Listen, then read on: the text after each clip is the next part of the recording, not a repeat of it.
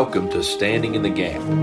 I'm your host, preacher, Brandon Harrell. Standing in the Gap is a weekly audio Bible study dedicated to the verse-by-verse exposition of the KJV Scriptures.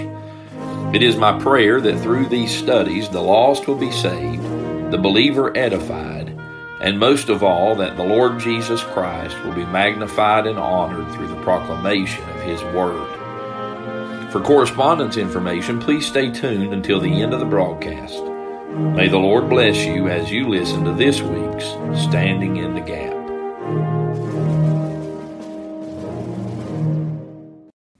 All right, this is Preacher Brandon. It's a joy to come to you once again with another edition of Standing in the Gap. Having worked our way through the temptation of Christ in verses 1 through 11, we've come now to the next section of Matthew's Gospel, beginning with verse 12 of chapter 4 and continuing through the end of chapter 18. We have the record of Jesus' ministry in Galilee. An introduction to this period is given here in the latter part of this fourth chapter, and I want to read it in your hearing. Verse 12 of chapter 4.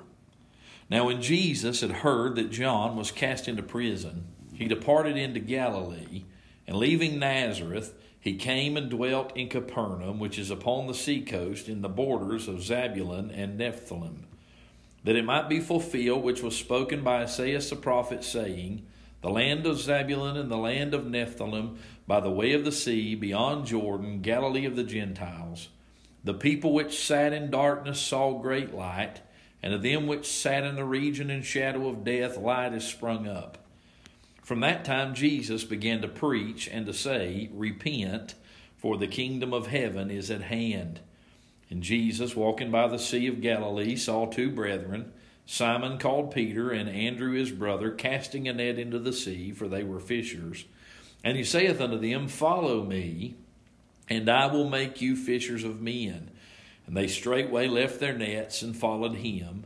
And going on from thence, he saw two other brethren, James the son of Zebedee, and John his brother, in a ship with Zebedee their father, mending their nets. And he called them, and they immediately left the ship and their father, and followed him.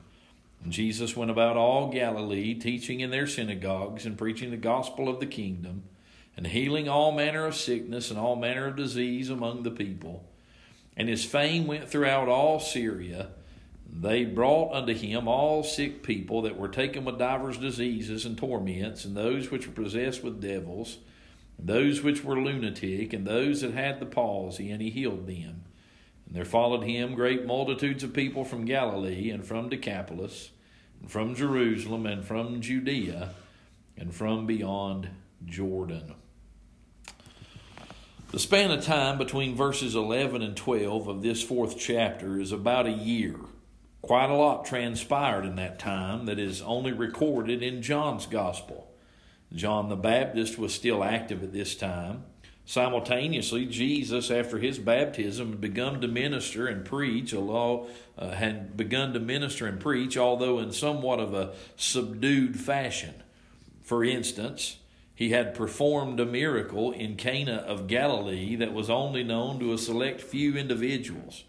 Further, he'd begun to call disciples, the account of which we read in our text, though it had happened previously. He'd gone to the first of 3 or possibly 4 Passovers that occurred during his public ministry, after which he had been approached by a Pharisee known as Nicodemus and had expounded unto him the mystery of the new birth. However, he was about to assume a much more prominent and published ministry than before, and according to verse 12 of our text, he would do so in Galilee. Galilee was the region in which our Lord grew up. It was also where 2 of his 3.5 years of ministry would take place. In Galilee, Jesus would communicate 19 of his 32 parables. He would perform 25 of his 33 miracles that are recorded. And some of the greatest discourses he would ever deliver would be delivered in the cities of Galilee. Galilee was the perfect place for Jesus to centralize his work because it was well populated with both Jews and Gentiles. Our text called it Galilee of the Gentiles. What a great indication of the intent of Christ's mission on earth. He indeed came into the world to save sinners of every kindred, tribe, and tongue. In the verses we've read, the Galilean ministry is introduced to us in a very stunning way. We have the three main components of Jesus' labors as he marched toward Golgotha. In verses 12 through 17, we have the declaration of his message. He preached the gospel, repent and believe the gospel. In verses 18 to 22, we find the development of his messengers. Then in verses 23 through 25, we're introduced to the discharge of his miracles. So his message, his messengers, and his miracles. From this point on in this gospel, we'll see each of these components expanded upon. For instance, immediately in chapters 5 through 7, we'll hear his gracious words in the Sermon on the Mount. He'll call Levi and train his disciples through storms and persecutions. He'll heal the diseased, the demon-possessed, and even raise the dead. These are the three main activities which comprise the Lord's ministry up until that fateful day that he would give his life a ransom for many. As we come to verse 12, we read that Jesus departed into Galilee.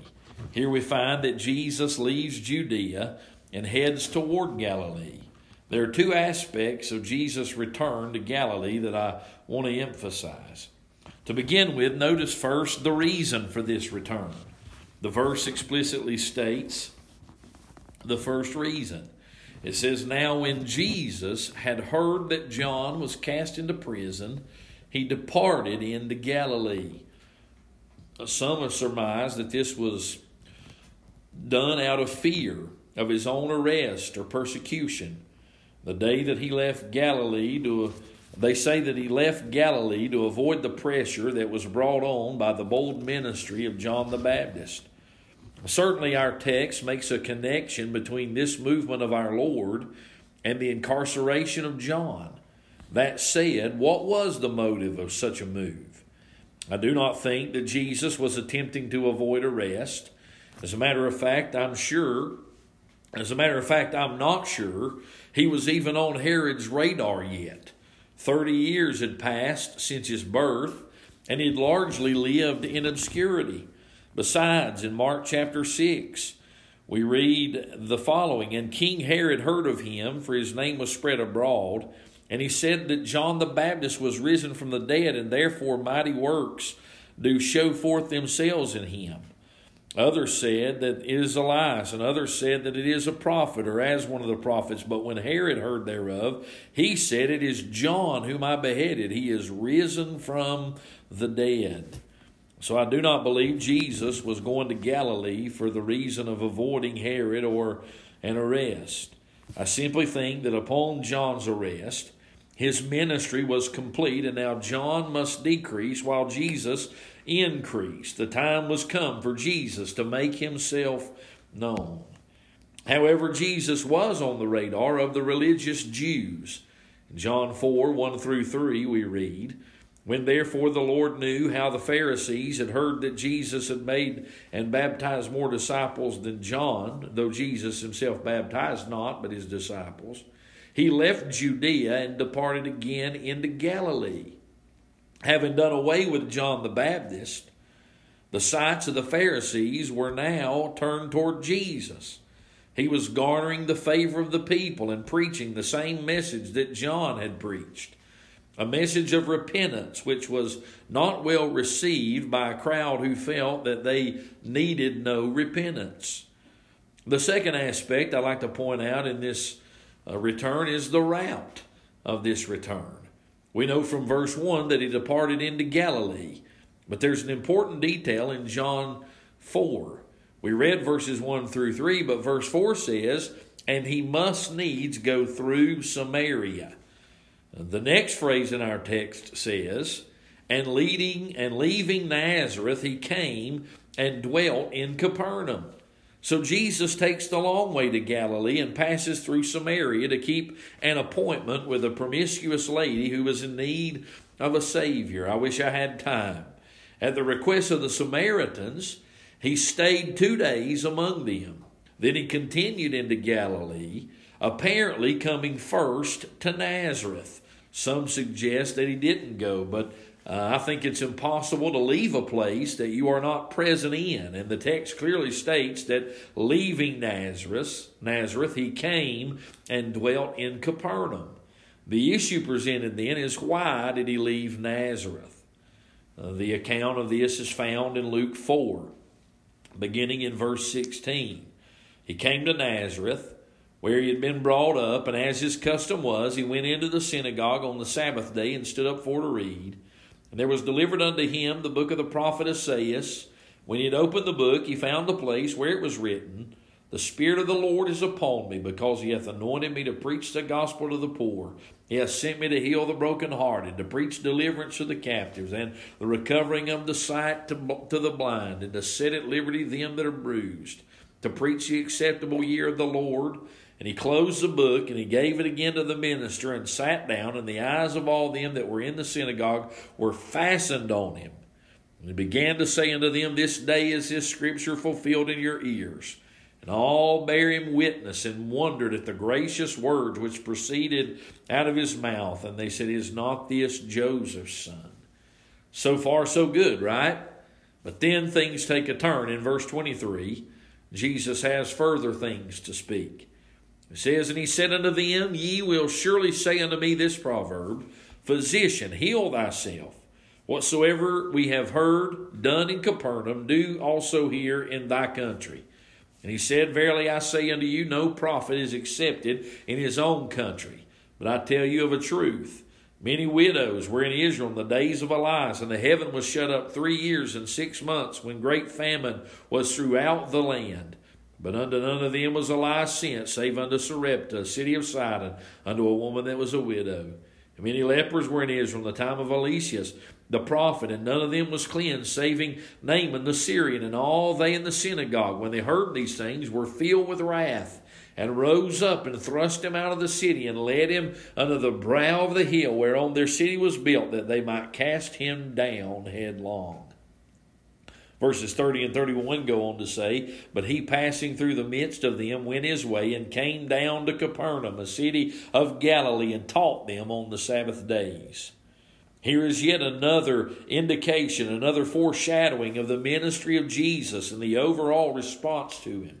In Samaria, a half-Gentile adulteress would accept him and proclaim his glory, while those in his own country, in his own town of Nazareth, would reject him.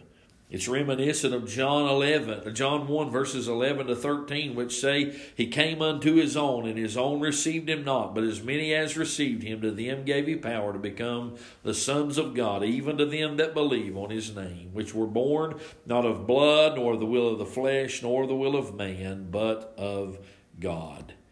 Then we read in our text, He came and dwelt in Capernaum. What great light did shine in Capernaum for the next 2 years. Until next time, this has been Preacher Brandon. God bless you as you stand in the gap. Thank you for listening to Standing in the Gap. It is my desire that today's episode has been a blessing to you. If you'd like to contact me, my email is bcharrell83@protonmail.com. That's bcharrell83@protonmail.com. You can also reach me by phone at 828-777-4923. Tune in next time for Standing in the Gap.